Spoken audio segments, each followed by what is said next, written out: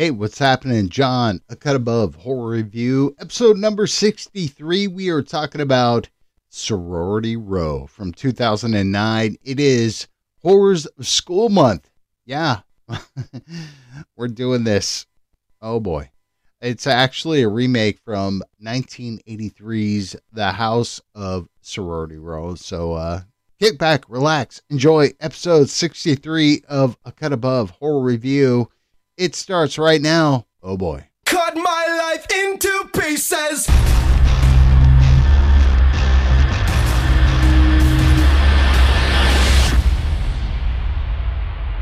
Good evening and welcome to A Cut Above Horror Review, a podcast where we review all things horror. I'm your host, Jacqueline, and tonight we'll be reviewing Sorority Row from 2009, continuing with our September theme, the horrors of school. But before we get started, let's meet everybody else on the show. First up, it's Hydraberg. What's going on, Hydraberg? What's going on, students? Teach us, teach. Yes, because I'm a teacher. Teach us how to write a stellar reach around. I will. We want to learn. I got a good one for tonight. So, I can't wait. And next up, we got John. What's going on, John? What's happening, Jacqueline? What's happening, Hydraberg? I want to say a huge thank you to Robert and Andy from the Circle of Jerks podcast. Thank you guys so much for coming on last week. The episode that I was on, the Halloween episode, just came out on YouTube, so make sure you check that out. But enough about me. We found those guys were jerks, man. They're a circle of jerks, right? Oh, yeah. But what I want to know is, how do two people form a circle? It's not really a circle jerk if there's only two of them. Well, maybe they hold hands and it's like they're like an army of one. It's more like a 60 jerk. Yeah. Hey, I could do. I got 69 jerk. 69 jerks. Well, check it out wherever you listen to YouTube. But yeah, that's out right now. The Halloween episode. They kick off their spooky season. But Jacqueline, awesome. We found out last week that for your 40th birthday, happy birthday, by the way, your husband took you to a very special place. Will you please enlighten us on that? Oh, yes. He took me to my favorite place. He took me to Halloween Horror Nights at Universal Studios in Orlando, which is my hometown. And I mean, it was just fantastic. I haven't been able to go since 2008. And then, why is that? Sorry, 2018. Because I got all these little kids and like, it's so hard to, get somebody to stay with them overnight. And because like to go all the way down there, you're there until late at night and then you're exhausted at the end. So you really have to stay overnight. If you've done it right, you should not have the energy to drive 2.5 hours back home afterwards. Just take them with you. I'm sure it wouldn't be harmful for them to witness any of that stuff. So as big of a horror fan as I am, I would not approve of taking small children to this. I don't care how, like, I mean, maybe I shouldn't say that because I don't want to judge. I mean, other people, people know their own kids best, but I would definitely never bring my own kids to an event like that until they were maybe 13 or so. But yeah, it's my favorite place. I haven't been able to go since 2018. And before that, I hadn't been since 2015, maybe. And so it was really special. And Joey really went all out. He got a great hotel for us. And he was such a trooper because, as you guys know, he's no big fan of horror. That's for sure.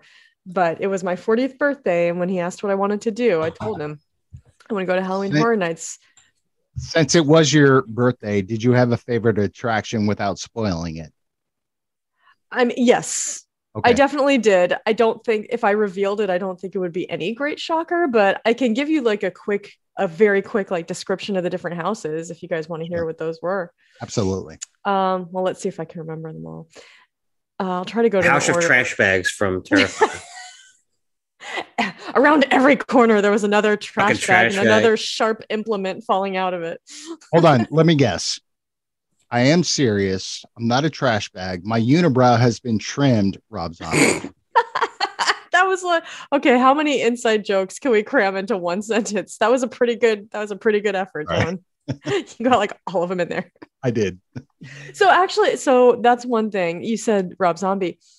Universal Hollywood has for several years had a Rob Zombie haunted house at their Halloween Horror Nights event. And Orlando has not had that, which absolutely drives me up the wall. I would kill to have a Rob Zombie haunted house at Halloween Horror Nights, but they haven't done it. So the events are slightly different. They do. I'm sure there is some overlap, but I've never been to the one in Hollywood. So, but I've been going to this since I was like 12 years old and only missed, a few times in the past few, basically since I started having kids. So, so the first house that we went to was Hell Block something or other. And it was like a prison theme. So like instead of Cell Block, it was Hell Block. And the theme was that you're in this prison, but some kind of mutation has taken over all the prisoners and the guards. And I don't know if it was like alien life form or a virus or what, but everybody was all gnarly and, psychotic. The second one was Halloween, like the movie Halloween, like the original. And that one was so dope because it really took you through all the main plot points of the movie. Nice. And so you start out, Michael's Buster Rhymes was on it? No, just the original. Oh, okay. I thought maybe Buster Rhymes was doing not like Resurrection kung fu moves or something. No. Was the music in there? Hold on. I don't mean to cut you off, but was the music? Of course. Oh, yeah, nice. you gotta have music was in I must have set such a tone right there. Just it was so awesome. It's what I love about houses that are based on pre-existing movies that we're familiar with is that you get to feel like you're in the movie. That's dope. So in the Halloween one, you start out and you're in the Myers house and Michael's a child and he's in the clown suit and then there's Judith and Michael, what are you doing? And then it fast forwards and then he's stealing the car and killing the nurse and then you're at Lori's and she's babysitting and she's like, run down the street and do as I say. Go to the Mackenzie's. And then there's Loomis like, get out of here. And so it was just great. That was great. Pure evil. Yeah. And then there was one that was not based on a movie. It was some kind of like dead fisherman theme. It was like Winter's Pier. And you were like on a pier with all these boats. And then you're kind of like, it's like these kind of resurfaced shipwrecks and these dead zombified fishermen. It was like the Gorton's Fishermen, but covered in barnacles. Like rotting. Like the fog. Yeah, the fog. Yeah. So, and then after that was the Fiesta of the Chupacabra. So you're like in Mexico. Oh. That one was cool, but the storyline behind it wasn't so clear. Like the Chupacabra kind of popped out at a couple of times, but more than that, it was like these people with the voodoo masks doing their chanting or whatever, and they were like the main people jumping out at you. There was like I could have done with a little more Chupacabra in the Chupacabra house, if you know what I'm saying. There was one that I almost did not go into. It was Bugs Eaten Alive. Oh wow. And it's the first time in my whole life, I've been going to this for like 25 years. It's the first time in my whole life that I almost didn't want to go in the house. And so the premise of that one is you're in like the 1950s. And in the 1950s, there was this kind of push towards like better living through science. Yeah. And like, the modern home has all these features and get this brand new vacuum. So the idea behind this one was you're in this, so-called home of the future, and they've come up with this way of eliminating bugs. It's like a little, spray that goes into your air system and it gets rid of all the bugs in your house. Well, something goes wrong, and instead of the bugs dying, they all mutate and get huge and they multiply. Yeah. So that was actually, my friend Megan told me ahead of time. She was like, don't be scared. Yeah, there's roaches in it, but they're super fake. They're so friendly. They were not fake enough for me to not be scared. So. They weren't Beetlejuice going like, "Hey, how you doing? Hey, what's going on?"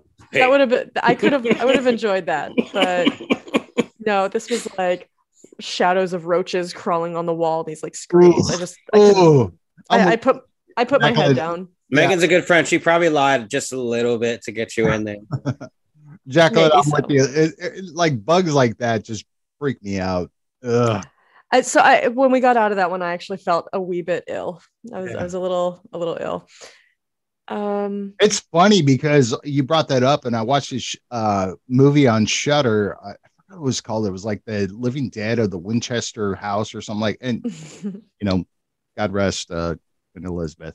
But I saw this, and it was the same kind of idea because like this science group, almost like NASA, was creating this nuclear energy harvesting thing, and it created zombies. And I'm just like, oh shit, there's going to be like big ass freaking cockroaches and grasshoppers and stuff like that. And I'm just like, no, I'm not doing that.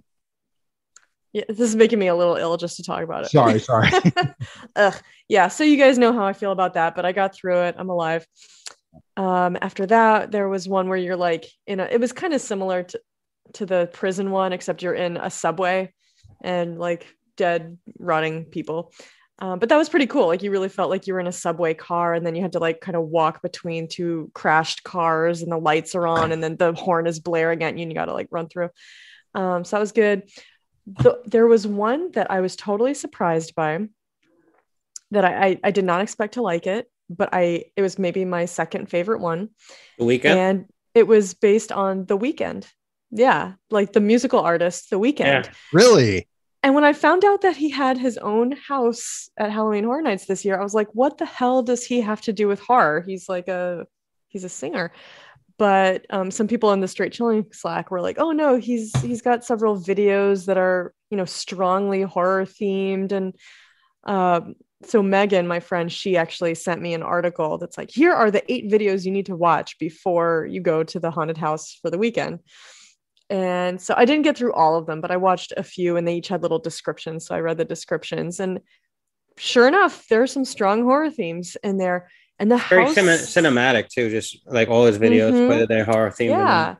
And they're very, like, there's a lot of bright lights, like a lot of the scenes in the videos take place in Vegas, and then he's driving to LA, and there's like all these beautiful people and like kind of the bright lights of Hollywood, but then they've got this like grotesque surgery and these bandages, and it's all fucked up. And so the house, there were a lot of like these bright neon lights, but contrasting with these dark things happening. And there's one part where you're walking through these kind of small little rooms that are connected, but then eventually you come out into a room that opens up, and it looks like a nightclub. And there's like these women dancing on stage, and a guy who looks like The Weeknd comes up behind one of them and just like cuts her throat, and it opens up, it starts bleeding, and it's and then there's mirrors there's one room that's full of mirrors, and then there's several guys there who look like The Weeknd, and you can't tell how many are like reflections and how many are real, and is one of them gonna move. And this is after you've seen him like slit somebody's throat, right? So you're sort of like apprehensive of being close to this guy probably by then. That's interesting. It sounds very similar when he did the halftime show for the Super Bowl like 2 years ago. Oh, I didn't see that. I heard about it, but I didn't see it. Did he do something similar in the performance? Very similar. Was it dark? It is. Yeah. That sounds like not so crowd pleasy for Super Bowl. No. Like not for mass audiences. And we were in a pandemic, so nobody was there. So, he did the halftime show, and it was all like very cinematic and theatrical. So when you watched his videos, did you watch one of the ones that was all POV? It was like first person. It was like a bank robbery. No, I don't think I saw that one. It's a really interesting video. I'll post the article that Megan sent me so people can check it out, and you guys can see it too, because it's interesting. But I was like, oh, okay, so now he has like some cred, There was one with Universal monsters, and it was like the Wolfman versus Dracula versus the Mummy.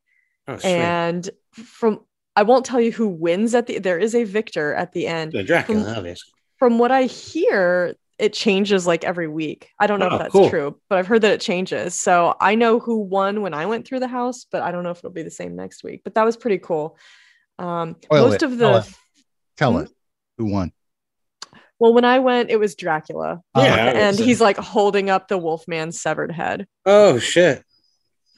Yeah, but it was cool. most of the like atmosphere there was The Mummy. So it felt like you're in this kind of like what's the word I need? Not tomb, but like whatever. You know what I mean? Catacombs? Sarcophagus. No, okay. Like you're inside one of the pyramids where people are buried or whatever.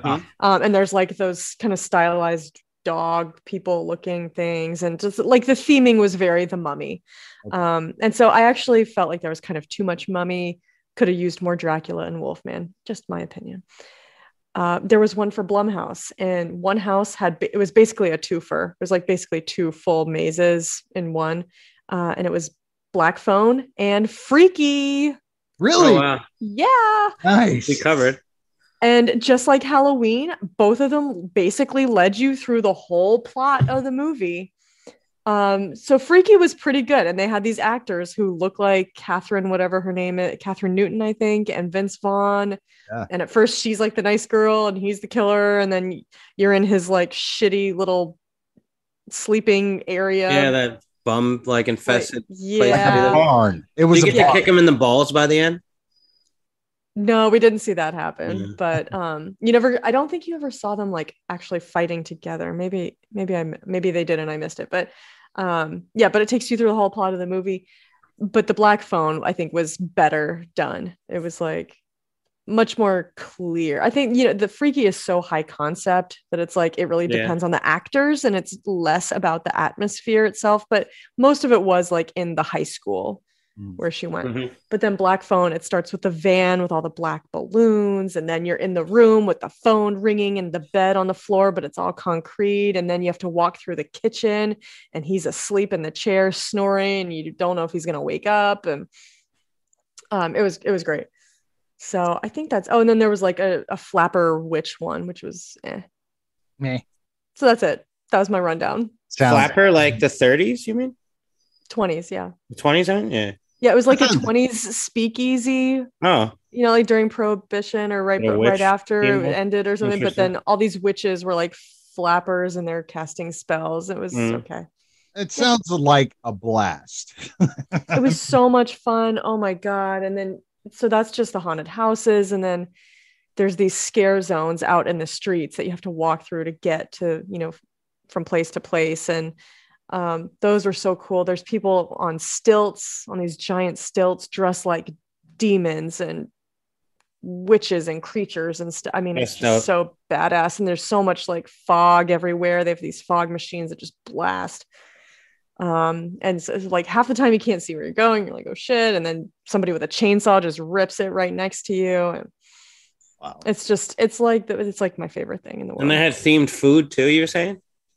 Like did. Yeah. I mean, most of it was like pretty not stomach friendly. What? Yeah. Like food truck type food.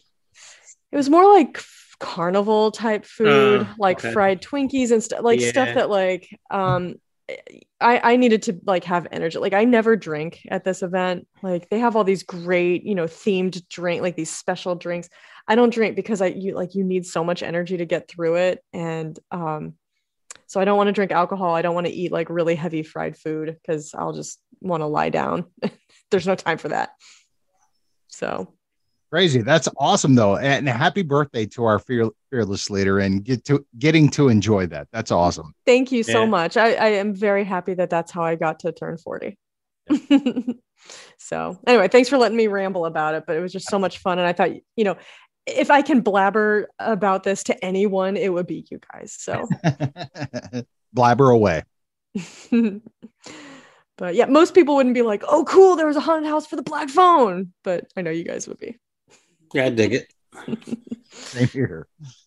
Anyway, enough of that. John, do you have any news for us? We're going to keep it really light this week. Heidelberg shared with Jacqueline, both of you and I, the Werewolf by Midnight. I guess it's a Marvel movie. The trailer came out. It's a Marvel. It's a special thing that's going to be on Disney Plus. Okay. This looked dope. What did you guys think of the trailer of this Werewolf by Midnight? I dig it. Yeah.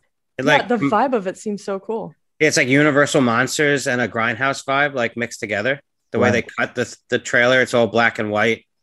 And then there's like parts of the trailer where like it literally pauses for a second, like as if the film's like stopped for a minute. They go in that grindhouse vibe. I dig it. I hope the whole film is exactly like that. I don't deviate from that look on the trailer. I think I would agree with that. Yeah, I think we all agree that it should stay in black and white like that. If the whole movie's like that, this is going to be awesome. This is going to be like one of those hidden gems of like the end of 2022. Yeah, they're trying something different, and I dig it. It's a different title that people aren't that familiar with. It might pave the way for some Blade content too. So is this related to the Marvel universe? Is there is there like a basis for this somewhere? Yeah, there was a book called Werewolf by Night, but it was like an obscure, it was like when Marvel was going after like the horror crowd in like the 70s, I believe, and like they also had Kung Fu books around that same time. That's what people were into. And Moon Knight actually got his start from the Werewolf by Night titles. So Blade made a cameo, and then they had a Dracula book at the same time. Right. It's so I guess not knowing the Marvel genre, is the werewolf a good guy or the super I think it's more like an anti-hero sort of deal, like a tragic figure. Yeah, like Morbius. Yeah, or like the original Wolfman, man. Yeah, exactly. Yeah, true. He was very sympathetic. Well, if I were going to see a Marvel movie, that seems like something that would catch my attention. Absolutely. I have been seeing more and more about this Pearl movie that's coming out very, very soon. Oh my God. The more I see this, the more I'm so excited about it. What about you guys? Like Pearl, I guess the prequel for X. It kind of snuck up on me. Like I was looking at movie listings for this weekend to see if there's anything I could take my kids to. And I was like, oh, Pearl. I didn't know it was out. It was coming out already. There it is. I don't know what to make of it, and I don't want to get overhyped, but I'm definitely very curious, especially by the trailer. I'm more excited about this than I was about X. X was like, okay, I love Ty West. I love all the movies that he's done, but this movie just seems like it's got like some sort of aura about it that is gonna be fantastic, maybe. And maybe sort of like Black Swan vibes, like maybe overhyping it a little bit, but like for me, I'm so excited about this movie. What do you think it is about it that feels different to you? Do you think it's because it's set in the past, or just something about the trailer, or what? It looks like there's a musical number, or like parts where she like you go into her psyche a little bit, like she's. I think because X leaned really hard into like Texas Chainsaw Massacre, the original 1974. This one like leans way beyond that. Like Mia Goth just seems like she just judging from the trailer is that she puts on such a performance that you're really going to be engaged to her, like you were kind of like you were with X, but more so maybe. I know that's very. There's like scenes in the trailer that literally look like it's like a horror version of like Singing in the Rain or something. It really feels like that. Yeah. Well, that's for me. Yeah. So I'm sort of like wondering where they're going with this. So I'm definitely curious. Yeah, if you haven't seen the trailer, I mean, it's a lot of her taking an axe to a camera that is laying on the ground, and she throws the axe into the camera, and it's just like, oh shit, wow, that's awesome. There's one scene where she's pushing a gentleman in a wheelchair up to the pier. The pier, and there's an alligator coming, and you're like, oh fuck, this is gonna be awesome. We've seen that before. Yep, absolutely. Well, I hope we all get a chance to see it ASAP. Yep. Because everybody's gonna be talking about this one. Yep. Like right on the heels of X. So. Yep. Agreed. All I have, unless anybody else has something. No, I don't have anything. It's not really like new. Well, I saw Barbarian this weekend. Oh, tell us about that. Pretty well in the theater, for the box office. I enjoyed it. There's aspects of it I definitely wasn't so satisfied with. But I think it's a good watch, and I think if you go into it blind, I think you'll enjoy it. It's got some great atmosphere, some fantastic acting and cinematography, Right. and it's got some plot points that you're not going to see coming. So I think just go into it with your expectations in the middle, just blind, and I think you'll enjoy it. Okay. Nice. Who's the director It's again? different. Shit. Off the top of my head, I can't remember. I know he did a skit show, like a sketch comedy show. Wow. So remember. many comedy people turning to Yeah. horror. I think there's a fine line sometimes between the two. There's a lot of similarities between comedy and horror. Yeah. Yeah, especially with like dramatic actors too. Like we've seen that. It's Zach Krager. That's not a familiar name to me, but I see Justin Long and Bill Skarsgård. So He did The Whitest Kid You Know. That's the show, the sketch show. Oh, I don't know that one. Don't either. But John, I agree with you. I think those are like the two genres that like the whole goal is to evoke a specific emotion. Yeah, you from its either audience. you either love it or you hate it. Well, they have similar aspects. Like timing is key on both. I feel like good scares and good laughs are it's like very timing based. You need good timing for both. Yep. You need the right setup. Like you have to know how they're crafted. Yeah. Well, that sounds great. I hope John and I get a chance to see that too. I'm glad you already got to. Making use of that pass while you can. I'm gonna make use of it this week and see Pearl too. Do it. That's awesome. Well, then you can tell us all about it next week without spoiling. Okay. All right. You guys ready to talk about Sorority Row? Oh, geez. Jacqueline, we are talking about Sorority Row, which is a loose remake of the 1983 movie, The House on Sorority Row. You picked this movie. Why? Well, I was just kind of thinking of all the movies I could think of that took place at school or had to do with school or whatever. And there were a lot of good ones to pick. I mean, it was kind of a tough choice, but I didn't necessarily want to pick like a great movie. How about Class of Nukem High? Come on. I did think about that, actually. Oh, Heidelberg is like gagging to death. Was that a sneeze or just a laugh? That was, oh God, no. Oh yeah. And I feel like 2000s slashers and 2000s remakes are often just overlooked and kind of dismissed as garbage, and not without reason. Sure. But I just thought, what the hell? Not everything we review. I don't have to pick everything, just because it's great. Like, let's just pick something that doesn't get talked about much. I think these 2000s slashers are kind of just thought of as disposable. And so I thought, well, let's talk about it and decide whether we think it's disposable. So, John, let's get down to the truth. Is like Jacqueline likes picking stuff that makes us cringe, and she likes seeing our reactions and making us write a review about it. Yeah. Only sometimes. So we should lead into this. Jacqueline, does Sorority Row of 2009 fuck or suck? That's kind of a tough one. There are things about it that I really enjoy. I think that a lot of it is very entertaining and kind of stylish. Sure. But like, if I am really looking at it with a critical eye, there are parts of it that are just a complete mess. So I'm going to say, like, I don't have a score predetermined in my mind, but right now I'm going to say at best, it's maybe a flaccid fuck at best. Wow. So can we go to Heidelberg after this, because he texted us like a week ago about this. Yeah, about how much he loved it, right, Heidelberg? Oh yeah, I was like, this movie's stellar. It's so good. It's like the best movie I've seen all year. I can't believe I never saw it in the 2000s with all the great 2000s movies. Yeah. So like a frat boy who's had too much to drink and now needs to roofie his date to get the job done, this is a flaccid fuck. Okay. Very apropos.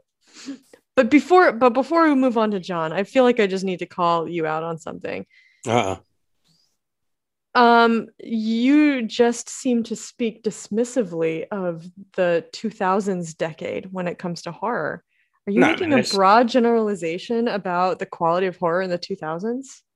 There's just there's a strong similarity to a lot of the films that came out around that time, and they're very similar. And this movie itself is very similar to another movie that came around the same time. Mm-hmm. But they all have like the same look, and a lot of them have the same premise.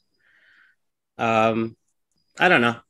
I disagree. I think that some of my all-time favorite horror movies came out of the 2000s. I think it's one of the strongest decades of horror. I think the early 2000s is what I'm being critical of. I think after 2010 is when horror got a lot better. I'm just talking about like before. I'm talking about between 2000 and 2010. So like we got The Ring, we got The Grudge, we got Saw, we got Hostel. I don't think The Grudge is that good, to be honest. Well, I think it's like very memorable and ladies and gents, unique. Let me get us back on track here because we could talk about this. Okay. I could go on for like an hour. So sorry. We all have opinions about that. Okay. I'm not generalizing the entire decade. No, but you guys were these teeny bopper sort of movies is what I'm okay. Fair. Not fair. Stuff like The Ring. Fair. Okay. I back off then. John? Yes. Does it fuck or does it suck? I don't know if I made a mistake of watching the original The House on. I wish I did. House of on Sorority Row. I did not make a mistake. To me, this movie totally fucks. Finding a sorority girl, you have the best sex of your life. It's not the walk of shame; it's the walk of fame. This movie fucks. Heyo. Yeah. I'm so glad that you enjoyed it. That makes me really happy. I really, really did. I went into this movie with so low expectations, but I was just like so enthralled by the movie. Like I said, like I prefaced it, is that I saw the original first. I'm just like, let me watch this first and then compare it, because maybe I'll have a better understanding of what this was trying to do. But it did well. So that's awesome. That's my feeling. All right. Well, I look forward to hearing more elaboration on that after we've dropped the spoiler warning. Would you like to do that now? Yes, ma'am. We are talking about Sorority Row from 2009. If you have not seen this movie, make sure you pause the podcast, go watch it, and then come back to find out what we thought about it. All right. Sounds good. Hydra Berg, I can't wait to hear this reach around. You said it was a good one. Yes, I have a consensual reach around ready for you guys. Great. That's the best kind. Yeah. All right. Ready? Yeah. When you choke on water, you're ready for it. Go ahead. Okay. A group of sisters pulls a prank most twisted. A boy involved with sex insisted. This group of gals reviews the tape of Megan as she feigns for rape. Cassidy, her mouth agape. The only one not aware it's fake. A prank played too long for Garrett's sake. Now Megan's dead, their real mistake. They didn't know when the fun should come to a halt. Now each one is claiming that it's not their fault. It all started over simulated sexual assault. Now the ball has rolled much further, resulting in murder. This group of sisters has crossed a thin line. Megan's last resting place is now a mine. All of them hysterical, minus Jessica. She's fine, because she's a cold bitch with a clear mind. To do whatever she needs to protect her own future, even if that means the group starts to fracture. As months go by, they just moved on, except for the killer with a tire iron. As the sisters are killed one by one, their gruesome deaths part of the film's fun. Never do we feel sad for their passing. Jessica manipulates their light she's been gassing. All the while, the killer's been slashing, taking them out one by one like they're suckers, till Ellie saved the day. Yippee-ki-yay, motherfucker. Outstanding Bruce Willis reference. Outstanding. You tied it together, man. Ellie is played by Rumor Willis. Yes, Rumor Willis sucks in this movie. She's horrible. She sucks in this movie. She's a horrible actress, period. Sorry. Like the crying and the... It's all she does. The screaming and the crying. And it's just like, all of a sudden at the end of the movie, she's this badass, like her dad. You're like, oh, no. Are you fucking serious? We're really jumping ahead, but to be honest, that part really bothers me. Me too. The whole scene bothers me. She's like fucking practically catatonic the entire film. Yeah. Just screaming her head off. I don't know what to do. I'm just gonna hide in this room. I knew I was in for some fantastic acting the moment I saw Rumor Willis's name. I said, she's a horrible actress. 2, she has a dumb name. Only one of those is her fault. Jesus Christ. It is a dumb name, Rumor. It's such a Hollywood fucking name. Oh, we'll name our kid Rumor. Come on. To me, it's like nothing can beat Apple. I was thinking Apple when I just said that. Yeah. But I was like, she might be a Gwyneth Paltrow fan. Oh my God. They might as well have named her Apple in the movie. Yeah. You know, I mean, it's just she was so bad. Yeah. She's really bad. What were you gonna say? I was gonna say, you know who I think gave the best performance in the movie was the actress who plays Jessica. Yeah, she was good. I thought like Cassie she was very good too. She was all right, but I mean, she's kind of generic. But No, here's what I loved about the movie. Have you guys seen the original? No. Many years ago. I don't really remember it. I remember the vibe of it. I just don't remember really what happened. They paid so much homage very reverently to the original. Like when they were doing the shots together and like telling what they loved about each other. That was in the original movie. Cool. Like, and the cane that was used pretty much at the end because it wasn't like a tire iron that was like converted, which was just so stupid. It was fucking retarded. I mean dumb. Sorry. It was so dumb, but I mean it was like they used the cane that was in the original movie. You gotta see the original movie, and Carrie Fisher being in this fucking movie made it for me. So I loved it. I actually wrote there's no likable characters at all, and then I was like, wait a minute, Mrs. Crenshaw actually is a likable character. Yes. You think that was a nod to the house mother from Black Christmas? I think so. It's the nod. She plays a house mother in this. I get that, but it's the nod to the original. Okay? Well, but I think even in the original, I think that maybe that was taking the fact that they casted her as the house mom. You know, I was like, well, she was in Black Christmas with a house mom. And that's what 83 took from that. You know, being a house mom of just like being this drunk or whatever, but being protective of these kids. You know. Damn, you guys never seen the original. It's on Shudder. I plan on watching it. Yeah, I watched it first. While viewing this, I just like the house mom is not the killer in the original. So sorry to spoil that. Well, she's not the killer in this one either. Correct. But you vibe that the house mom is in the original. Oh, okay. Well, don't spoil the film because I haven't seen it yet. Okay, I'm sorry. But don't tell me that she uses a gun or anything. She has a gun. No, but she does use a cane. Okay. So I texted you guys this last week. I was like, when I started getting my notes together for this film, I could already tell it was going to be a classic because of characters such as bra-clad sister, trampoline sister, over it sister, amazed senior guy, and thwarted guy. Actors who play roles that don't even have real names. Well, I think my favorite is Over It Sister. Yeah, Over It Sister. She's so over it. And I didn't love that. I didn't love like the walkthrough with the camera of like the opening shot. Yeah, but there was an homage to the original again of like when it was outside the house and you hear a glass break and a woman scream. That's what happens at the beginning of the original, like 1983. A woman screams, a glass breaks. So I'm confused, John. Which movie is good? Is it the original or is it this film? Because you keep talking about the original more than this film. I'm just saying it pays homage to the original. Very nice. I'm wondering which one you actually ended up writing a review for. I like this one better because the kills were so much better. I mean, the kills in this were. The kills weren't bad in this. So, like, I wrote down, I love that opening shot of the sorority pillow fight in the foyer of the house, including the backdoor PJs with the girls with their bare asses hanging out. The entire opening screams try hard to me, and it's just like, how many college cliches can we fit in one shot? It just felt really forced to me. But the entire film doesn't have that vibe. Yeah, no, it doesn't. But it was like the camera kept panning, and it was like, oh, girls berating each other for their body, and then it was like, oh, girls with their asses hanging out. It was just like, I get it, it's a college party, but it was like, how many things can you get in one shot to establish? I understand that, but Heidelberg, I would actually recommend watching. I'm gonna, to where you kind of like, oh wait, it's kind of paying homage to this. Yeah.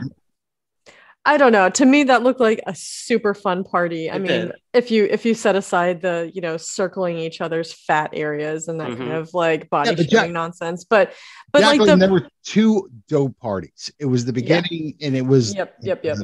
Yeah, but like the music and the fun and the pillow fights and the lingerie and it just looked like fun. So I'm just saying. It just sort of looks staged. Maybe it's because like I'm 40.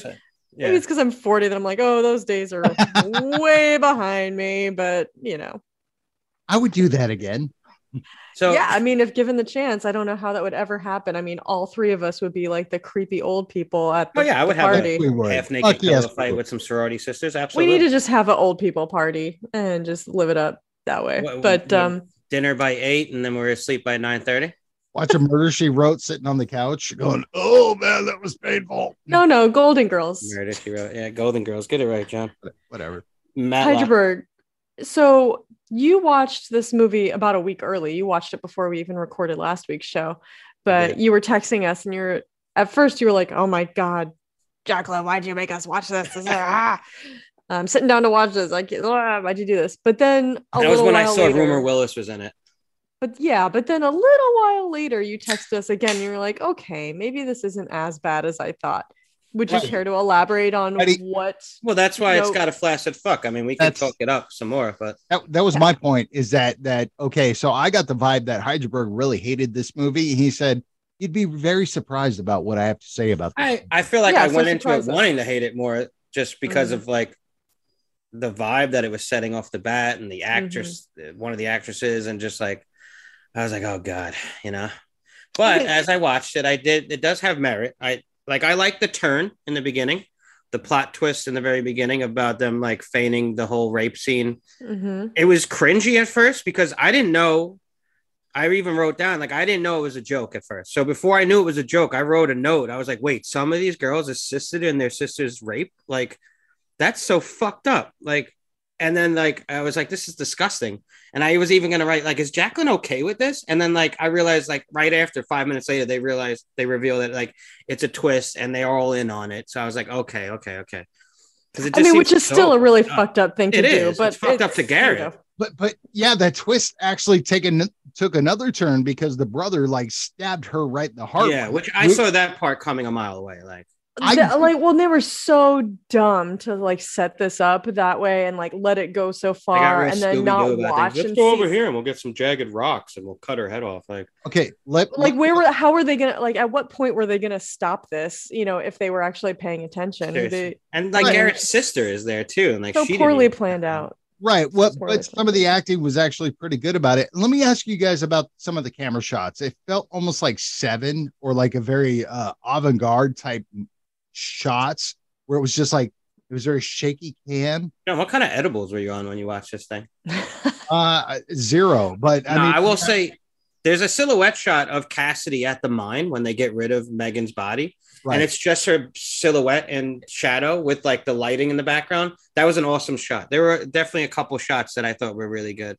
Well, I thought the bitch girl that went to go see her boyfriend's dad at this restaurant. I mean, I thought it was just very like kind of awesomely shot because they did it throughout the movie. It was just like very shaky cam, back, a pan back of like, you don't know who's really talking, who's walking. And at first it annoyed me. And then I went, that was kind of cool. Yeah. Yeah. I think this is not like an inept crew that was working on this film. These were like skilled professionals with some, with an artistic eye. They may not have had control over the material, but I think that there were some good things done with the camera work. Lighting, soundtrack wasn't bad. And the acting overall, like for the most part, most of these girls play their roles really well. Yeah. I agree with that, but I agree Rumor Willis is just like, Rumor Willis is just a fucking wet blanket. But I even like Audrina Patridge as Megan in the beginning because she's not really an actress; she's a reality star. She is, right? That's right. Yeah, but for a little bit part, I thought she did fine and probably could have done a larger role. I thought it was a really dope scene of when they were christening the house of like, hey, we're building on this. We're getting ready to graduate. And the shot of her sister of kind of looking like. Yeah, you see glimpses of her. Yeah, that character. And then all the sisters freaking out was a really. Rumor Willis almost fucking throws up Ellie. Yeah. She fucking screams and faints, right? It was They're a like, who fun, faints? but it was a fun scene because all of them kind of like see the same thing and they're like, Yeah. It fed their fears for a minute because they had basically not mentioned it for months, you know? Well, and I feel like that's kind of a little mini trope that appeared a lot in thrillers in like the 80s and 90s, where you think you see the bad guy in the crowd and you're like trying to catch a glimpse, like the main character thinks he sees some, like I think it was in Eye for an Eye with Kiefer Sutherland. It's like he's kind of stalking. We know he's killed somebody but got away with it. And now somebody's like watching the crowd for him. I think it happens in Face Off, maybe. yeah, So- but Jacqueline, I agree with you, but I also love the way it was shot because it, like I was saying, it's like these shaky camera shots of like down the hallway. And it was just like, seeing somebody's legs walking up the hallway was like, to me, it was so different than any other slasher or any other like movie that was made around this time where it was just like, that was interesting. Oh wow, like the way they did that, or when what was her name, Duke or whatever her name was. See, Chugs. Chugs. Who are you Chugs. talking Yeah, about? Chugs? yeah. Chugs went to the professor's house. No, he was a therapist, and that scene is cringy as fuck. Oh my Very god, cringy. Very Dude, cringy. that scene reeks of fucking 2000s. it does. That's my problem with some of these movies. Like But he's it didn't go as handcuffed far, to the bed. He offers to sleep with her for pharmaceuticals. right. It did not. It did I not. mean, he was clearly sleeping with the previous person. Sure, and it didn't go as far as the other movies have gone of like seeing the girl or the woman Yeah. sleeping with this guy. He's stuck to the bed. He's like, hey, just grab the key and then we can just finish this off. And then all of a sudden, he gets the knife to the face or whatever. No, he gets a tire iron thrown, impales his head from 20 fucking feet away, which is super stupid. And then There's his a body's knife, like there's nowhere a to be. knife attached to I it. know there is, but have you ever used a tire iron? No. They're so like the way the way that thing is weighted. On one end, you have a tool. The other end has like you would not throw that thing and know that the fucking knife is going to be the one part that hits the guy. Meanwhile, the guy who throws it, he's not like a fucking gymnast or like that's why Gymnast? circus. No, he's a regular dude. He's a valedictorian. Like, okay, bro, like maybe you threw a softball once in a while or something, but like you throw this tire iron and you pinpoint it right into this guy's head, right, and then hide the body. Like to That me, said, I do love the kill. I love Chug's kill. okay. Yeah.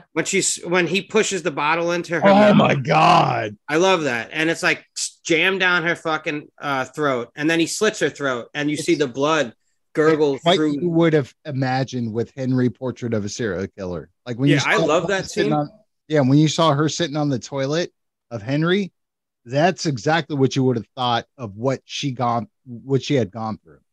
And Mhm. so like when the bottle is stuck down her throat and like the blood starts gurgling to the top and you see it Yes. bubbling, there's a bubble noise that they use and they transfer over to the next scene and it's the bubbles from the hot tub. And I just love the whole transition, the way they kept that noise and it transferred over to the next scene. Like Right. I thought that was really good, like movie making. Like there was definitely some moments in this film that I did gravitate towards. I just think some of it's overshadowed by stupid slasher 2000 tropes, like a guy throwing a tire iron from across the room. I like Fair point. It's a fair point, but I mean, if you're gonna get hung up on the believability of that thing, Well- I mean, then you've gotta apply the same It's not- incredulity to like many other things in this movie It's that not are even not like even I get close it, like to it's a believable. movie, but there's certain things that just take like some things that take you out that are just so unbelievable where you're just like, come on, like Totally really? agree. Totally agree. I'll save what I find the most unbelievable for a little bit later because it's coming later. But Also- there was a part where Claire's boyfriend says boobies during the hot tub scene earlier. How'd that make you feel, Jacqueline? it made me feel icky. I Yeah, don't like that. yeah. I don't like noticed it. that. I was like, how dare he say that word? How dare he? Nobody over the age of 6 should say that word. No. a booby. Yeah, it's not cute. All the guys in this movie are old cooters. Almost every guy. Yeah. So I agree.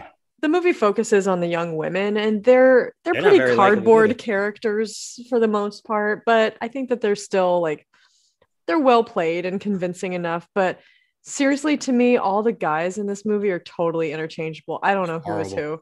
They all look exactly alike. They're all dressed exactly alike, and I don't know which one is which. Guys, and seriously, watch the original because it's the same way. I kind of wish we focused a little bit more on the sisterhood of the girls, so we got a little bit of a closer look at like how tightly knit they were and how they unravel, you know. But and again, they never seem like they are that tightly knit, right? Like, but I think that's kind of the point. I think that's like the irony. Like the whole point of a sorority, at least in theory, is that it's supposed to be this lifelong bond, this unbreakable bond, and they even call each other sisters. You know, these people come from all over the country or the world. They don't know each other, but because they're part of this shared experience, they call each other sisters for life. But I think the irony here is that they really aren't that close to begin with. And their relationship, their friendships with each other are dysfunctional and toxic and really not based on a strong foundation. Like, what do they really share? The closest we get to see during the movie is, you know, the sort of forced intimacy or closeness of sharing a secret or sharing guilt together, which can bond people, but they have different ideas about how to handle it. And so it's a shaky base to be on to begin with. And the nice part about it is, like, throughout the movie, they break apart from that of like, they have this bond, but then all of a sudden they start like we don't want a part of this secret anymore, you know? And it's yeah, you're right. I think it's really nice. By the way, that boyfriend of Jamie Chung, didn't he remind you of Lou from last week a little bit? Did he have a unibrow? I'm talking about the guy that Jamie Chung like jumped into the hot tub with, where it was all the bubbles. Mickey? Yeah, the boyfriend who gets killed later on in the elevator shoot. Yeah. I don't, again, like Mickey was equivalent to Kyle, was equivalent. I wrote Chad for that guy's name, even though I know his name's not Chad. I just think that's a douchey sort of like movie name, and I just gave him the name Chad. Yeah. Or Lou. I liked his kill though.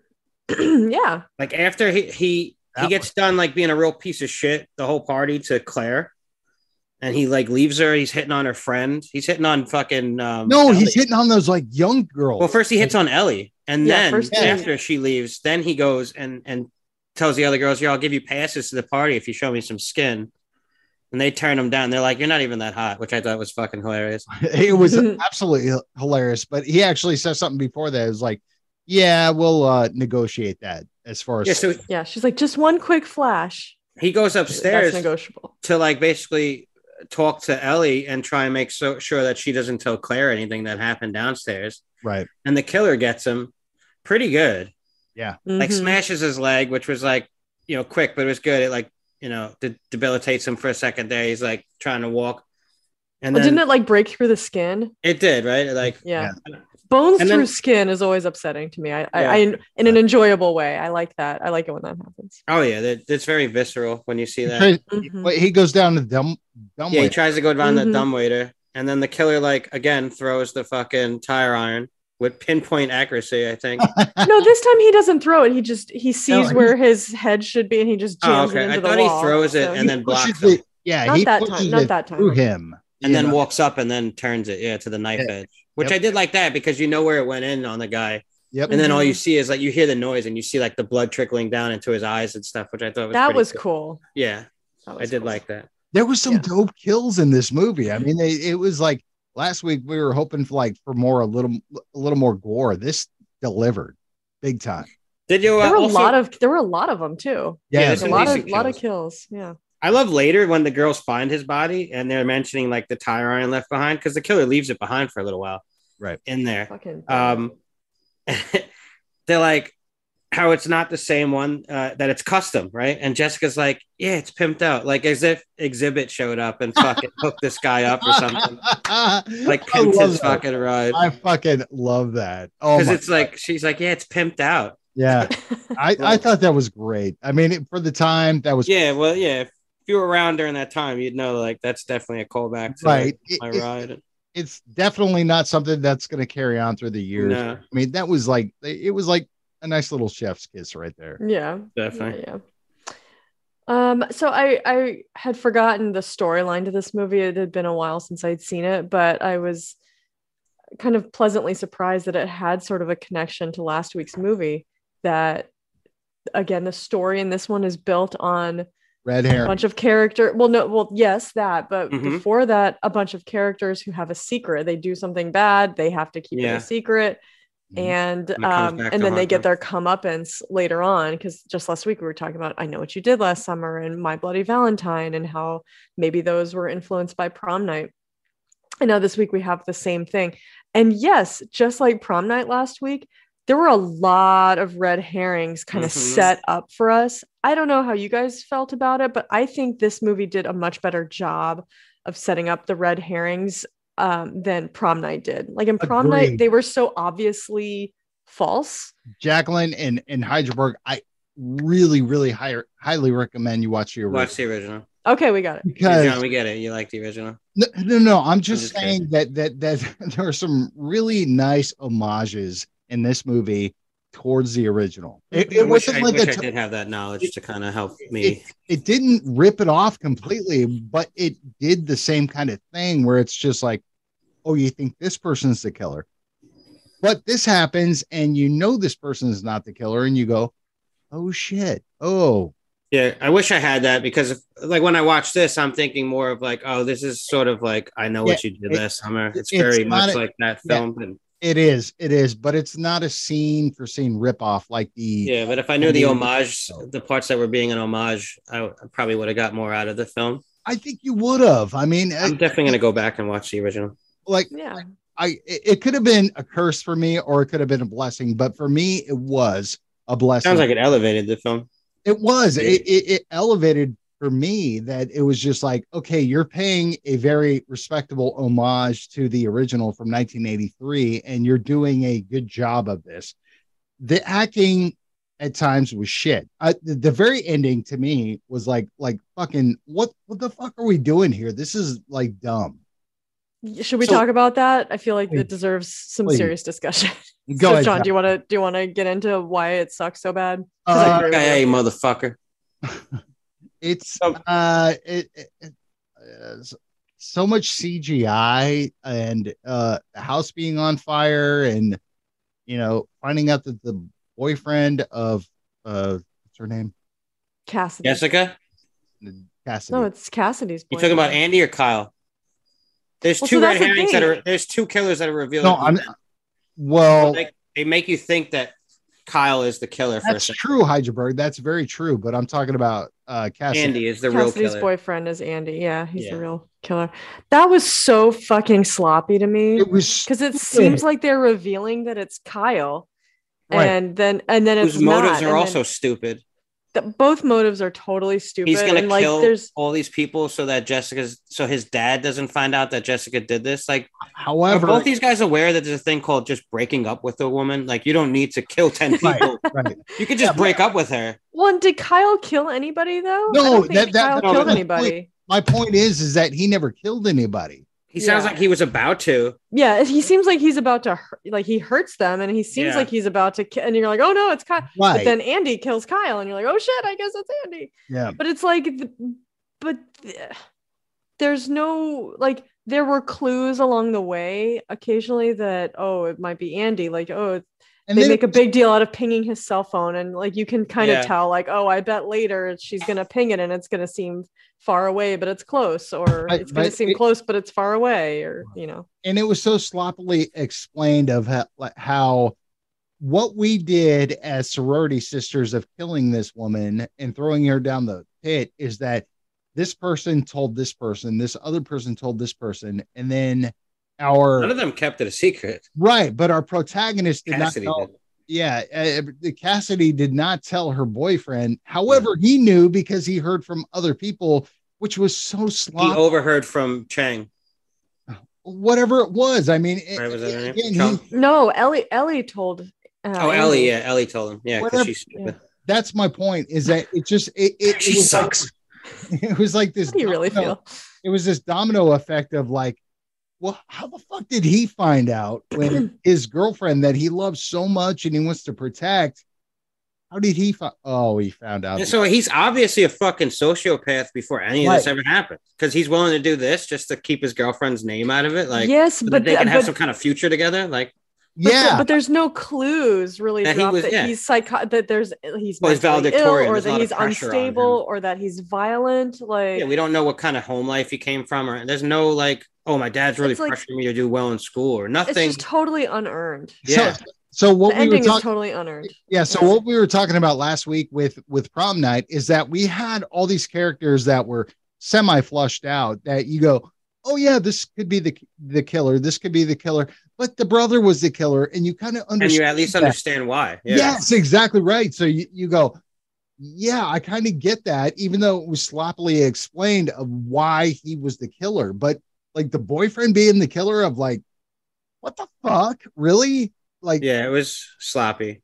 It was like that. To me, that is the very worst thing about this movie, and brings it down significantly in Uh-huh. my esteem. Like, if they had really stuck the ending and had like a really great, surprise twist, like and killed Ellie.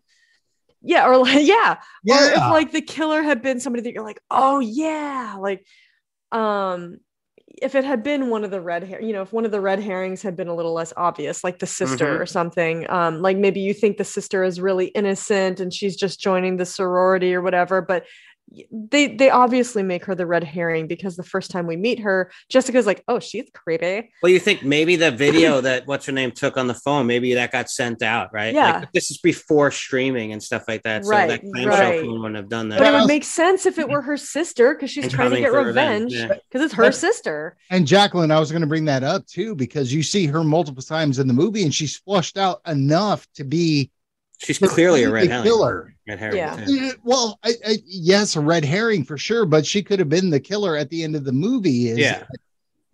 One, she shows up, it's this big bright light. It could have been the girl that was killed, and it's like everybody's freaking out, but it's just the sister.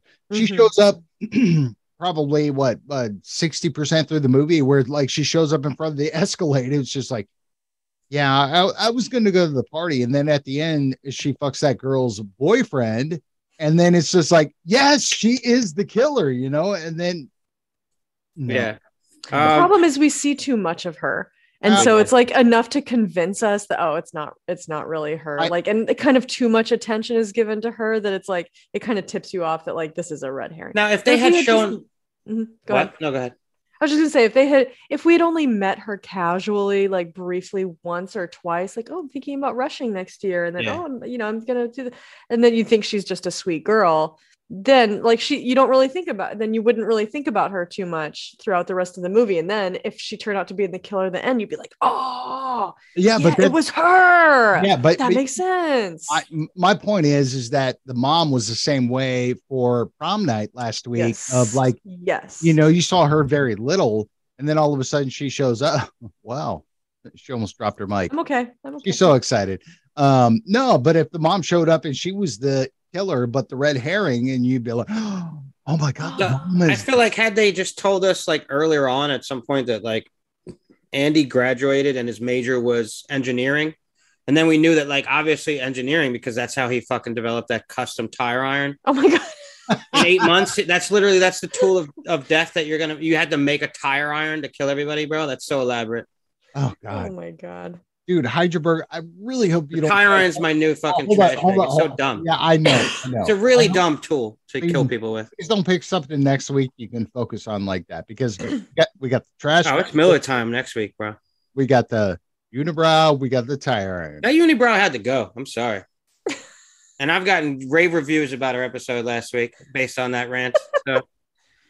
Oh my god! I mean, you're not wrong. You're not wrong. Yeah, that I can't argue. Unibrow was offensive. One part I did really like was when Jessica and Cassidy are hiding in the bathroom from Kyle, who we think at that point is the killer. Okay. And they're hiding, and they find Megan's body, who was also a red herring. They also made us think maybe Megan's still alive. Oh, who knows? Well, you never saw. I would have we didn't liked that. believe it. I would have Yeah. loved that. Like she was alive The still. original movie did the same thing of like the person that died at the beginning. I won't. Don't. No, I'm He just saying. can't help it, that- Jacqueline. He just loves to spoil shit. Okay. So a person that died at the beginning of the movie, you think is the killer because Yeah. you see him through the rest of the movie. Go ahead. So You like need to there's be on that. Spoils of Horror. Yeah, I was 'cause just you gonna like say you spoil need shit. to just join Spoils of Horror so you can just spoil shit left and right. All right, bye guys. No. No, The Godfather. So I just love when they find Megan's body behind the shower curtain, and Mhm. Jessica's response is Cassidy goes, "Oh shit, it's Megan," and Jessica goes, "Oh, she looks terrible," like as if she's like been through a bad breakup and she gained some weight and she's like wearing a horrible outfit. Like she's fucking dead, and you're like, "Oh, she looks terrible." Yeah, like, she's like totally decayed. Yeah, maintaining that like Jessica's just a shallow bitch through and through, no matter the situation. I kind of But love I have that to scene. admit, some of her lines made me laugh. Yeah, Right. like that scene Yeah. in general, like the right Like, there. that was pretty funny. That Yeah. was the She looks point of terrible. where you realize that, okay, she's not the killer. Got me pretty good. It was like, Yeah. oh, okay, so she's not killing people. I also liked her death, like the tire iron through her mouth, because she did have a big mouth, and like to see that was kind of satisfying. Yes. Mm-hmm. Mm-hmm. Like a ninja star. Vroom, Yeah. Yeah. and he pulls it back out. There was one part I found kind of dumb. Like, it broke some continuity for me. At when Ellie she hears a noise downstairs with the final encounter with the killer, right? She's no, I'm sorry, not that part. That part was funny though. When Cassidy knocks out Kyle, when it's revealed that he's the killer in the bedroom, and like she runs downstairs to save Maggie. Okay. Kyle's dressed normally. When he comes back downstairs, it's He's revealed wearing he's the wearing robe. the fucking robes again. Yeah. Like, why did you put the robes on? Why did you put the robes on? Yeah. Between you the, save time to- robes and the ability to somehow telepathically know where everybody was going to be at certain points, like Yeah. the killer's strategy does not make sense. Like the logistics of the killer do not make sense in this movie. Like it kind of like in Prom Night, like he shows up and like how could he know that this is where so and so is going to be? But Or somehow like, what he was knows. Plan B if it didn't go as planned? Like, Yeah, and what how was did you he get gonna- back to the sorority house so fast? And like just if you think about it even a little bit, it unravels. Yeah, And it's not good. In Heidelberg, I'm going to bring up the continuity thing of like, how the fuck did he get up that fast and put it on? And Why then did he put it on? And like, I why thought- was it there? Did he take Maybe- it off in Yeah. there before? Like, how's he keeping track? Maybe of it was where like the Harry robe Potter is? dress robes, and he was like Accio robes or something, and he's like summoned Might them. have been. Was he? I know that's dumb, but was it's he a dumb scene. Was he? Yeah, was he Michael Myers? I did love the Jamie Chung kill scene with the flare in the mouth. Oh yeah, Yeah. that was that pretty looked good. I like really the good. practicality of it, or whatever. It- Even if it was CGI, it was pretty well done. It didn't Yeah. look practical. Yeah, it didn't Nah. look CGI. It looked practical. It looked like they took a dummy and put a Yeah, flare in the mouth, and I was like, yeah, it looked pretty good. That's what I thought. yeah. I kind of like her character was just sort of like whatever. Like she just went along with what anybody told her. She was a pushover. I didn't have any problem with her character. No, I kind of like wish she had a little bit more to do in the movie because I do like that actress. Mm-hmm. Right. Mm-hmm. I will say she's very attractive. Yes. She's hot She's as very fuck, dude. Yeah. Yeah, she's hot. Big I also like big fan. there's a part where Ellie is like, oh, I'm good. Ellie's finally decides she's gonna do something, right? You're like, oh my god, she's finally doing something. She's like, I need to do something. So she hides, right? She's gonna hide from the killer. What does she do? She just goes into like a closet and like pulls some clothes in front of her, and you can see her fucking legs and shoes. Like, is like, does this chick want to live at all? Like, she's not even fucking trying. It was so pathetic. She's never seen a horror movie. I know. I was just like, oh, he's not gonna know you're there. Definitely Again, not. it's Rumor Willis, and I couldn't tell how much was acting or just Rumor Willis. I wasn't sure. me either. Is it bad that every house or apartment I've ever lived in, I always have like an idea of where I would hide in case there were a killer after me? No, it's No, perfectly not I at fine. all. always think about that. That's very practical, Jacqueline. That's a fantastic idea, but Rumor Willis sucks. By the way, She didn't think And it it's through just like I so did. unbelievable that in the end, she's the one, like, she's done nothing but cry and What whine the whole Saves the film. day. what the fuck was that? That's She kills Andy and then tells Maggie how to protect herself from the flames, and then she saves Cassidy. Like, she just She was comes supposed to be a through. nursing student, right? Okay. She was the one who was like, you have to get the air out of her lungs so she doesn't float, and Yeah, true. like all this kind of like physical, like But bodily, she didn't do anything. anatomical. It was just an unbelievable turn for me. It was like, okay, she's John McClane now. Like, Yeah. okay. Wow, nicely done. I love that. John McClane is Bruce Willis's character from Die Hard, for anybody who doesn't know, which I'm literally just talking to Logan right now. Which, by the way, telling you that's what that's Christmas from, Logan. Die Hard's a Christmas movie. It is a Christmas movie. I'm with you on that. Oh, Jacqueline. I liked Andy's death, too. She goes, here she goes. I'm coughing. I'm just trying to mute my mic so you guys don't hear me coughing. Like him getting shot out of the blue and then falling through the floor to his death. I thought it was cool because like the floor goes out and he falls into the fiery basement. And I did think that was satisfying, but I kept waiting for him to shoot the grappling hook attachment out of his fucking tire iron and then pull himself to safety, like fucking Batman, because that's what I thought was going to happen with that little grappling hook attachment he had. I thought the same thing because he disappears. He's okay. He's got the grappling hook tire iron. It was going to go up to the ceiling. Go gadget, he grappling did have hook. that rope earlier, right? So he attached the rope to it and shot it up and fucking saves himself. Swings in for the sequel, Sorority Row 2. No, he wasn't saving himself. It was going to be a skeleton that's on fire. Yeah, or he punctures Rumor Willis with it and then pulls her in with him. That would have been a satisfying ending. Well, so you just made a joke about, we're going to save that for the sequel. I feel like this movie did set up for a sequel that never happened, because at the very last shot is you see somebody walking, like standing in front of the sorority house, and he's got slashed. Well, yeah, so we don't see his face, but you can deduce that it's Garrett. Yeah, he cut his wrist with that piece of mirror. Yeah, earlier. And so they're clearly setting it up that in a sequel, maybe he's going to be the killer. Which he was like the main red herring most of the movie, right? Mm-hmm. Because he was sort of like out of it already from the trauma of going through the fact that he killed Maggie and the sister the sister that was sitting in the middle of the group of girls was it was the sister. Yeah, it was Maggie. Yeah.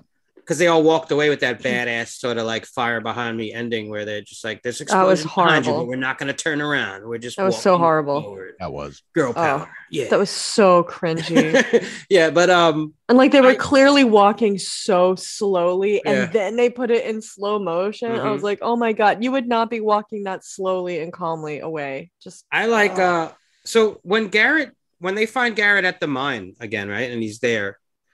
We didn't really get to see like what he's been up to, right? So obviously the killer's been fucking with him too, right? Because he got like a note, right, or something to show up there. He had this broken piece of mirror. Too? Yeah, text message. That's what it was. Well, he sent a couple, right? Or the group text. I forgot about the group text. So he had, back then the group text, probably the message, the amount of money they spent on messaging was probably a lot. Yeah. Yeah. This was before the iPhone and stuff. Anyway, he had a broken piece of mirror, which is like, why would you just randomly have that? Would you think that was a nod to prom night? No, like, that's what he had to cut himself with. He just picked up something randomly instead of cutting himself. I feel like there was broken glass there. Okay, it was just really random. And having just watched prom night, I was like, I wonder if this is a nod to that. No, I feel like there was something that like just a quick reference to like something that broke, and so he was using. I wish it was. I don't remember what that would have made it a little bit more satisfying. Yeah, but that was definitely him at the end with the cut up arms. He was like what a construction worker. Or can we bring up Carrie Fisher? Yeah. Yes. All right. Carrie Fisher. She was kind of awesome in this movie, and she was making like 4 minutes of the movie. Yeah. When she shows up in the end and hits Jessica in the face with the shotgun. Yes. Like bats her in the back of the with the butt of the gun and nose. That was awesome. But the way she's firing off at this killer and was just like bam, bam. She kept missing. And then not a good shot. Yeah, he throws the tire iron again. Well, first he shoves her with the table against. He throws a tire iron and hits next to her. Yeah, the way she died. He moves forward to shoot some more, and then he pushes the table, pushing her back into the tire iron. She got stuck against. Oh, you're right. Refrigerator. It was already in there. He stuck it into her, but the sound of it was actually kind of badass. It was like, like the way she looked, she was like, like she got cut in half. So I thought that was pretty cool.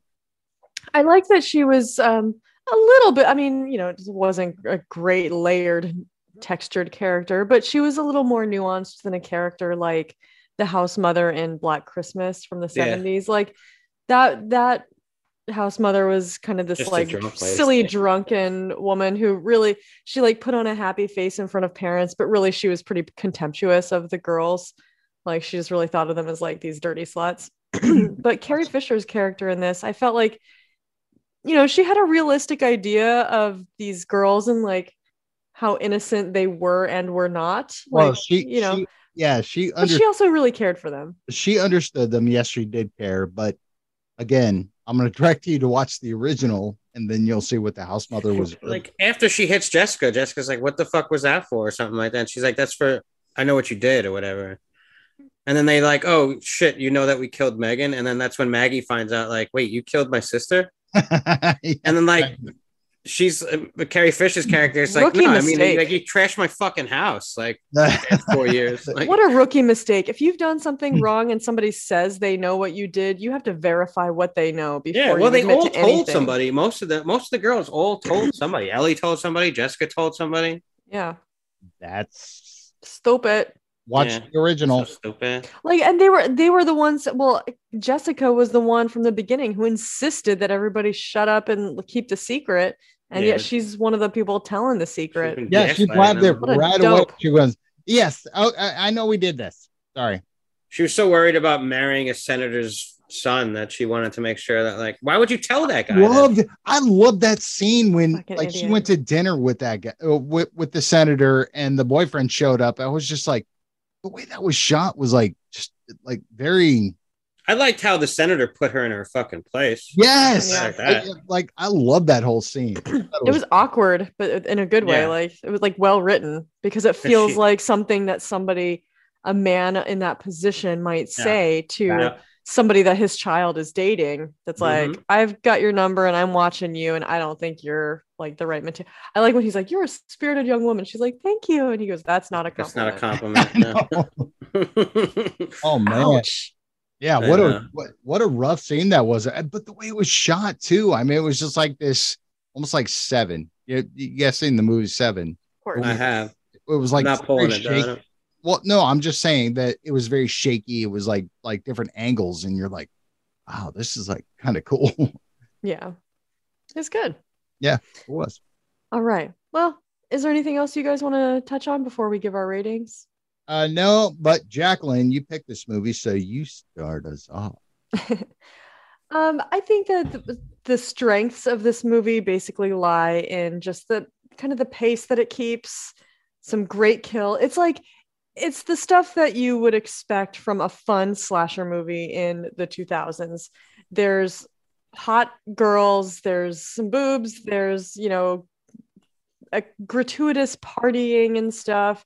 There's a lot of kills. They're pretty good, pretty gory, mostly pretty creative, fun to watch. It keeps a quick pace. You don't have time to get bored. It's a fun ride. I think the strength of this movie is the ride that you go on along the way. I think it does not do a good job of building suspense. It's not scary. I'm never experiencing dread watching this movie, which is my favorite emotion to feel when I'm watching a horror film. There's no dread whatsoever. Like, it's fun to guess. As I said before, they do a better job with setting up the red herrings than Prom Night did.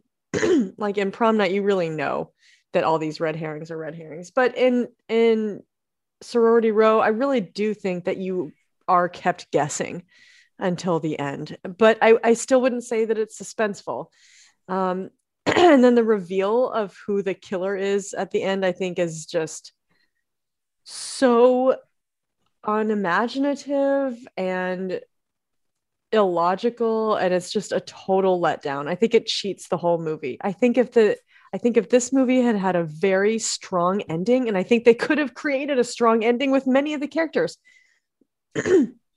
I think that it never should have been a male character to begin with. This movie is all like female centered, and I feel like the killer should have been Ellie. Carrie Fisher or Ellie or the sister or Megan herself or maybe even Cassidy. I don't know, but you could have come up with all sorts of creative ideas for any of the female characters that we spend the whole movie with or that we meet along the way.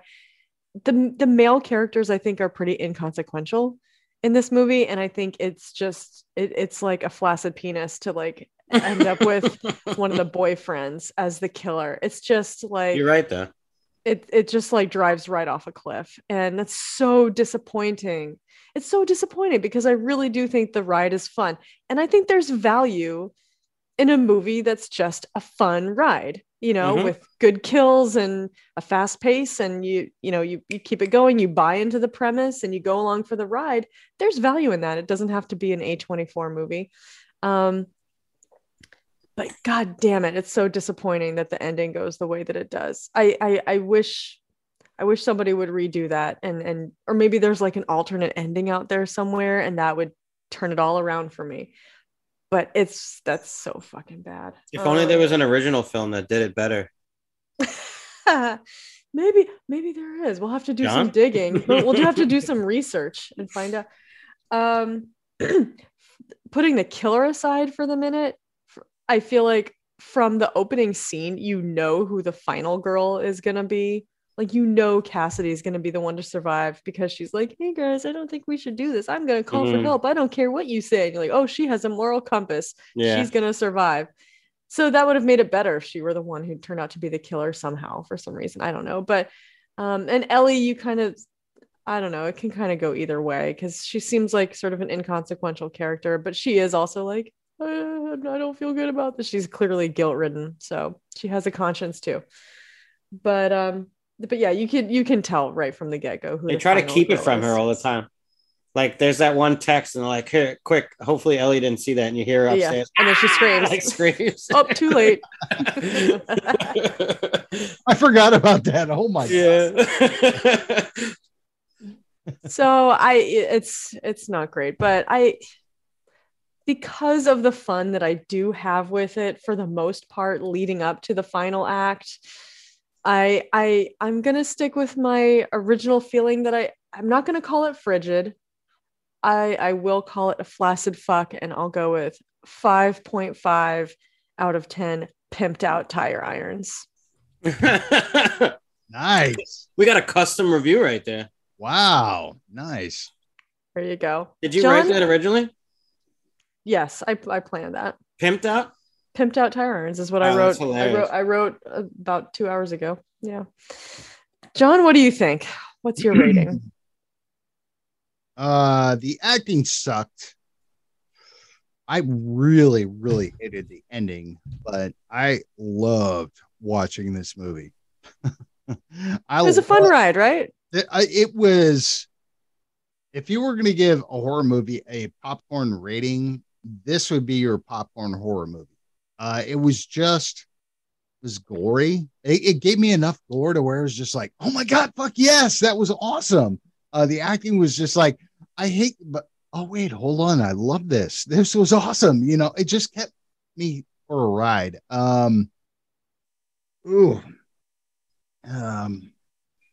Yeah, Rumor Willis sucked in this movie. Everybody else did a really, really good job. I said at the beginning of the podcast. What did they do a good job at? You said their acting sucked. No, I'm sorry. Maybe he was just mainly referring to Rumor. Rumor sucked. She does. I said at the beginning of the podcast, maybe I shouldn't have watched the original, but the way this kind of nurtured the original was really, really nice. It was like it just paid homage. It wasn't like ripping off the original. It was like nicely done. Well done, guys. So I'm gonna give this a 7.5 out of 10. Oh. What was it? Pimped out tire irons. Pimped out tire irons. So 7.5 out of 10. 7.5. Yeah. That's high. I'm glad you really enjoyed it. I see. I don't think you're mistaken. I don't think watching the original was a mistake. I think maybe we should have watched the original first. I think it enhanced the viewing experience of this movie for you. It really did. I kind of loved the camera shots, the way it was just almost like done like Seven or Fight Club or whatever. It was like very grainy and stuff like that. It annoyed me at first, but then I go, this is kind of fun because I don't think any of these other 2000 remakes have done this. The way it's just kind of like grainy and like back and forth, and it was like in your face, but it was fun. I had a good time with it. So there you go. 7 Well, point. cool. Yeah. Awesome. Heidelberg. Yeah. Yeah. Yeah. The story of the girls playing a prank on Way Too Far, that was pretty good. It was different. I think it was a pretty decent premise to start the film off, and to have like this fracture between the girls start because of that. Like, I do like that idea. I don't know if 8 months is enough time to go by though. Like, I feel like maybe a little bit longer. Like, if they had just started college or like the second year, and then they were like towards the end of their college, like the fourth year, I feel like that would have been a long enough time for more of this stuff to develop. It would have given Andy enough time to create that dope fucking tire iron that he created. Time to finish his engineering degree. There's like so much that happens in that short time. I'm just like, really? Okay. But there's some really decent kills though. The gore's not like super crazy, but it's enough. It's very satisfying. I do think the kills there's certain kills that stand out above others. Like I love Chugs, Chugs, right? With G. Chugs. Chugs. Yeah, not Chubs. Not Chugs. Chubs. Sorry, I got a chub while watching this movie because the chicks are hot.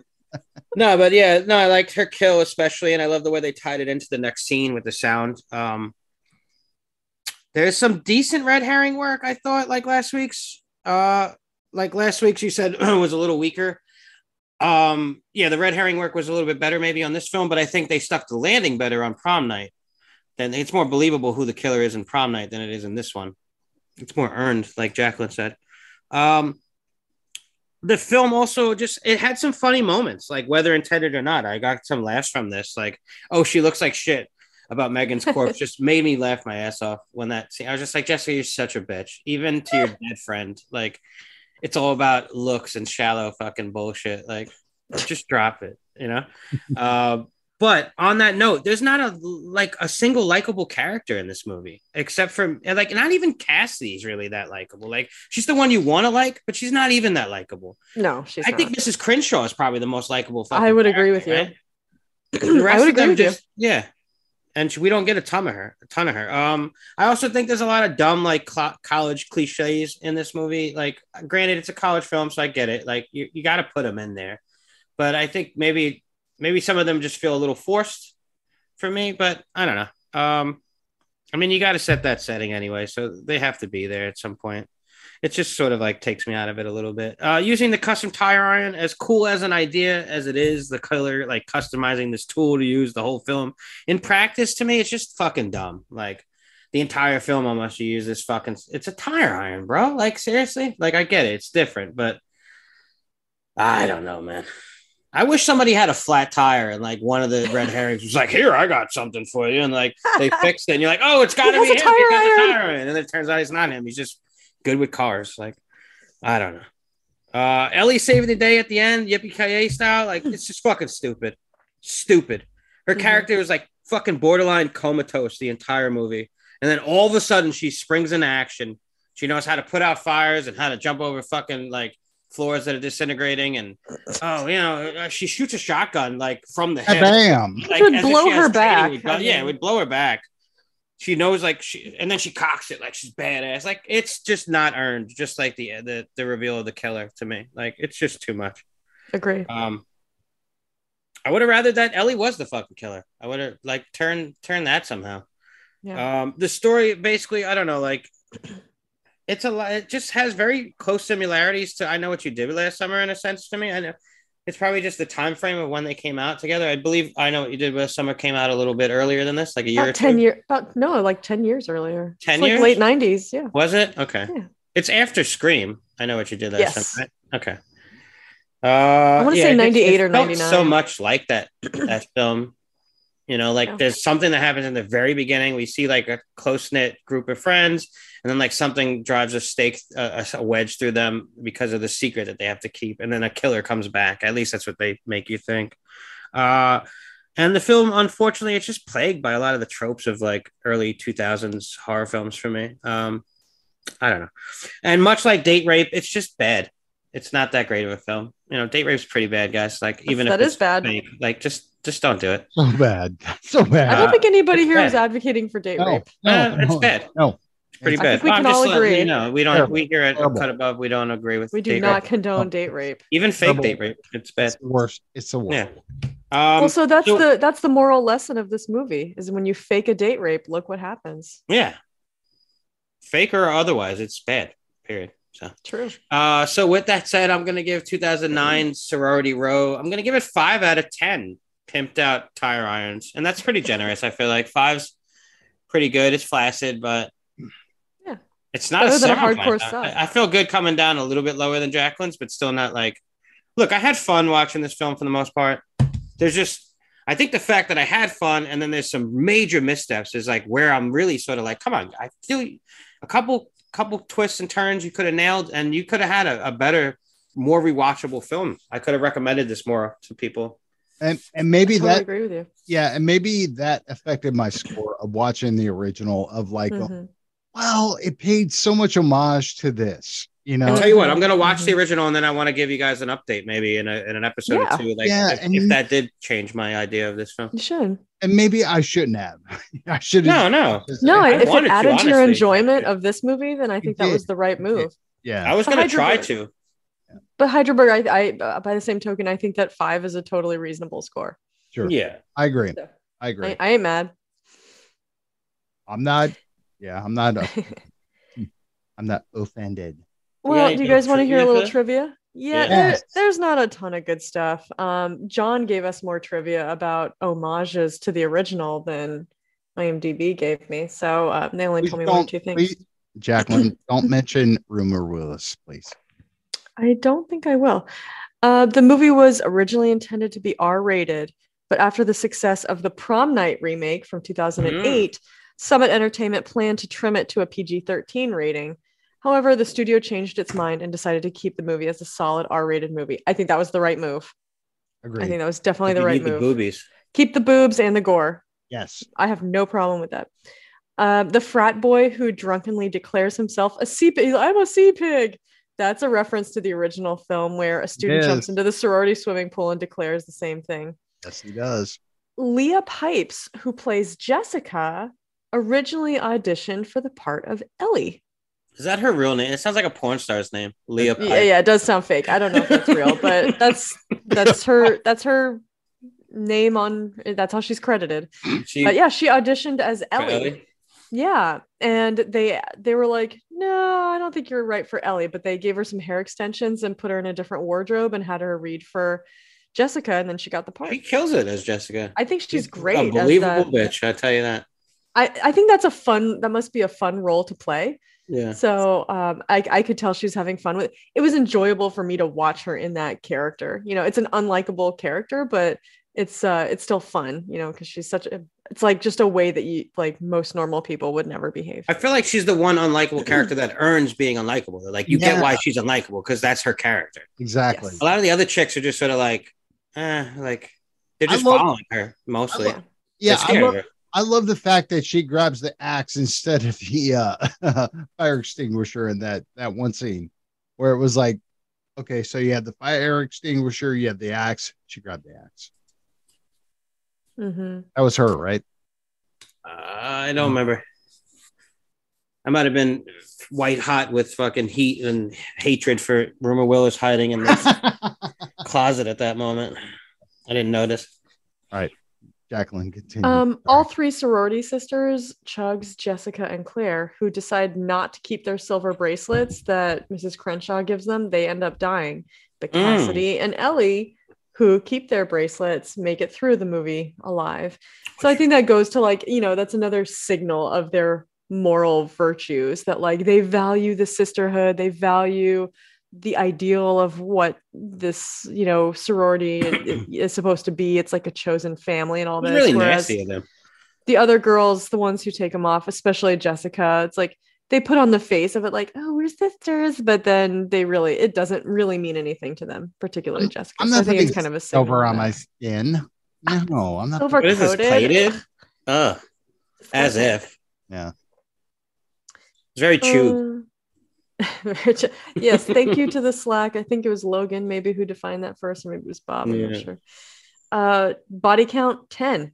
10 deaths. That's what I said. Yeah, 10, right? In this That was movie, a guess, yeah. but Yeah, so Megan, Dr. Rosenberg, Chugs, Joanna, the girl in the shower, yeah. Mickey, Mrs. Crenshaw, Claire, Kyle, Jessica, and Andy. They all die. So that's 10. Cal. That's about it. Nothing really earth-shaking, honestly. But that's it. No way, bro. This is fun, though. I love this discussion. This is great. Yeah, it was good. Hydraberg, I'm glad you didn't hate it as much as you expected to during the opening credits and seeing Rumor Willis's name. And John, I'm really glad that you enjoyed it that's in solid fuck territory. So I'm glad that you enjoyed yourself John, with you my fucked the little shit out of this stupid pick. I actually really love this movie. I thought it was great. So I'm so glad. Yeah. Well, Hydraberg, next week it's your pick. Yes. What are you choosing for us to watch? It is. Next week's my pick, and we're going to keep with our horrors of school theme, and we're going to do 1986's Night of the Creeps. Which is streaming for free on Pluto. Is this Good to know. Is this our first Tom Atkins movie? It is. Yeah. We have another one coming up in a month.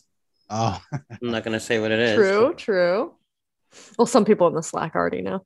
Oh, that's fine. But anyway, yeah. So I'm glad we're returning to the 80s. I'm glad. I didn't get enough 80s after Rock and Roll Nightmare and Prom Night, so I'm excited about that. I feel like when it comes to school films, like the 80s has it. They have a plethora of 80s school films. It's true. I would say a plethora. You're right. Yeah. Should I do Class of Nukem High? Or like a melange, if you will. A melange. A melange of movies. What do you think Rob Zombie thinks of this movie? Oh my God. I heard he's planning his remake of the remake. Sorority No. Sorority Ho. Does his wife play every role? All the sisters? His 52-year-old wife is going to play all the sorority sisters and the guys. She could be the house mother. I feel like he would cast. No, Bill Moseley will play all the guys, and then I would not be mad about that. Yeah, Bill Moseley as 3 different frat boys. And what's his name? Robert Brake or whatever. No, Richard Brake. Richard Brake. Yeah. No, I don't know. I love him, but nobody can beat Bill Moseley for me. Tony Todd will play the house mother. Oh my God, where the fuck did that come where from? You coming? We're fan casting. No, I have no idea. Yeah. No, it should be Jamie Lee Curtis, man. Yeah, that would be actually good. Sorority Ho coming soon. Sorority Blow. Just let's think of all the stuff that rhymes that's bad. Well done, Jacqueline. That was nice. Well done. Sorority Blow. Anyway. Yep. Electric Boogaloo. Part 2. Oh my God! I almost I almost beat you to it. I got it first. Oh my God! 2 days ago, I can't remember who, but I was in a casual conversation with somebody, and somebody referenced Electric Boogaloo, and I was like, God really? Damn it! Actual Electric Boogaloo? Where's John when I need him? But anyway, of course I immediately thought of you because that's your. That was funny. Oh my God! All right. What is it? It's Night of the Creeps next week. Night of the Creeps. So free streaming on Pluto TV. Cool. I can't wait. I think that's easy to access for that's people. free. It's like Tubi, sort of. Yeah. Oh, I love me some Tubi. I'm a Tubi. Yeah, there's a couple ads on it. Yeah, they're short. I'm totally down with it. Yeah, Tubi's great. All right. Well, I will see you fellas back here next week talking about Night of the Creeps from 1986. In the meantime, if anybody out there wants to share their thoughts about Sorority Row, the masterpiece known as Sorority Row, or if you want to preemptively send us your thoughts about Night of the Creeps, you can email us at acutaboveHorrorReview@gmail.com. You can also follow us on Twitter @cutaboveHorror. If you have any expertise on tire irons and you want to hit us up on Instagram, you can hit us up at acutabove.horror_review. Or you can follow us on Facebook, A Cut Above, /horror review, and give us those 5-star reviews on iTunes or Spotify. And thank you so much for wherever you listen to us. Thank you. And if you have any sordid stories about secrets that you've been keeping since college or some dark deeds that you committed, share those with us too. We won't tell anybody. Anybody's body down a mine shaft. Absolutely. Yeah. Well, we won't tell. Definitely a platform to. Especially what Jacqueline did in the past. Sure, tell us. I don't know what you're talking about. I mean, Joey is her second husband, so. What? It's true. Mm-hmm. I was previously married. What happened to the first one? To Jeff Goldblum. Oh my gosh. I'm the future ex Mrs. Malcolm. Idris Elba. He's number 3. He's coming up. We'll keep track. Anyway, I will see you guys back here next week. Can't wait to talk about Night of the Creeps with you. And keep it creepy.